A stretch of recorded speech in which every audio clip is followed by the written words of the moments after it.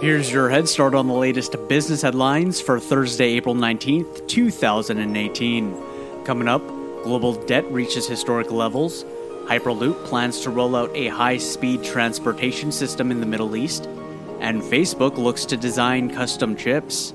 We'll have all these stories and more in the next 7 minutes or less. Global debt reaches historic levels. According to the International Monetary Fund's April Fiscal Monitor, total world debt hit $164 trillion in 2016, accounting for 225% of the world's GDP. To give a bit of context, the current debt levels are 12% more than the highs in 2009. Increasing private sector debt, particularly in China, is raising the overall global debt levels. Despite the increased global debt levels, the IMF set a positive outlook of the overall global economy. Procter & Gamble acquires Merck's consumer health unit. The acquisition enables Procter & Gamble to expand its consumer healthcare business by adding a portfolio of differentiated physician-supported brands across a broad geographic footprint. The move will help complement Procter & Gamble's existing consumer healthcare brands such as Vicks, Metamucil, Pepto-Bismol, Crest, and Oral-B. The company acquired Merck's consumer health business for 3.4 billion euros. Amazon introduces a feature for international shoppers looking to purchase U.S. goods. International shoppers will now be able to purchase U.S. goods from their respective countries. The feature will be targeted to customers in Brazil, China, Germany, and Spanish-speaking markets. Customers will have the ability to see all additional prices, including import duty estimates. Amazon has 100 million Prime members. Jeff Bezos revealed in the company's annual shareholder letter that Amazon Prime reached a new milestone with 100 million Prime members globally.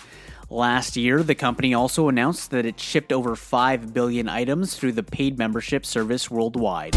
Nike's VP of footwear leaves the company. The departure follows the recent exits of the company's VP of Diversity and Inclusion, its VP of Global Digital Brand Marketing Innovation, and its Senior Brand Director for Nike Basketball, all within the past week. Hyperloop plans to roll out a high-speed transportation system in the Middle East. According to CNBC, citing sources familiar with the talks, the company is looking to reduce the travel time in areas of Dubai, Abu Dhabi, and Saudi Arabia.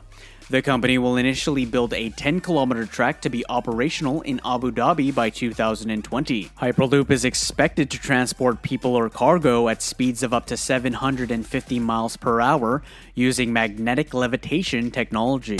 Steel prices in the United States are rising. According to the Wall Street Journal, citing a report by the Federal Reserve, businesses have reported that steel prices have risen over the past couple of weeks as a result of the tariffs implemented by the Trump administration in March. The increases have been cited as moderate to severe in certain parts of the United States. Canada faces an EpiPen shortage. According to Reuters, Canada is working with the United States' FDA to access inventory of Mylan's EpiPen.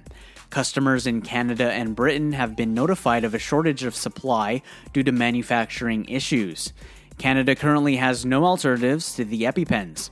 According to Health Canada, patients have been told to either use expired EpiPens and call 911 in the event of an emergency. Alibaba looks to invest in Thailand's digital economy. According to the Bangkok Post, the tech giant will be investing $350 million in a smart digital hub in Thailand.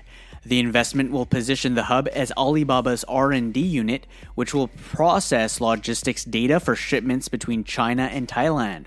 It will also process data for border trade with Cambodia, Laos, Myanmar, and Vietnam. Alibaba faces growing competition from other Asian tech giants such as JD.com, looking to invest in the region. Facebook looks to design custom chips. According to the Wall Street Journal, Facebook looks to roll out a plan to design its own chips to be used in consumer devices, AI software, and data centers. The effort is part of a new push that will give the company more control over the design and development of its nascent hardware products. You just got a head start. Now go ahead and hit that subscribe button and make today amazing.